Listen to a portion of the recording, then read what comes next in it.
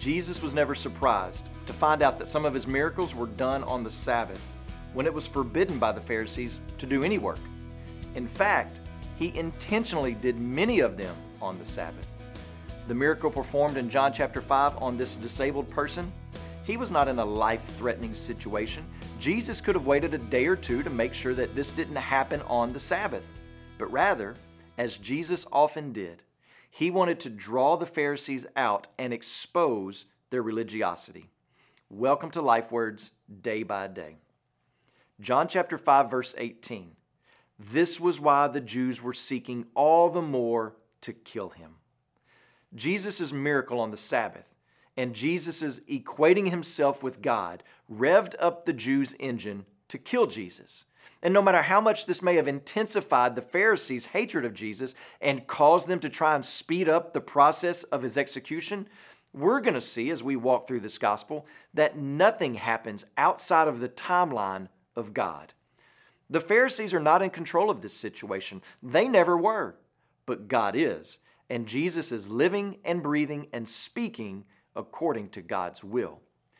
Did you know that God is still in control and not the hostile ones? As Christians, if we're living in the power of Christ, Spirit-tempered lives, we will face ongoing hostility.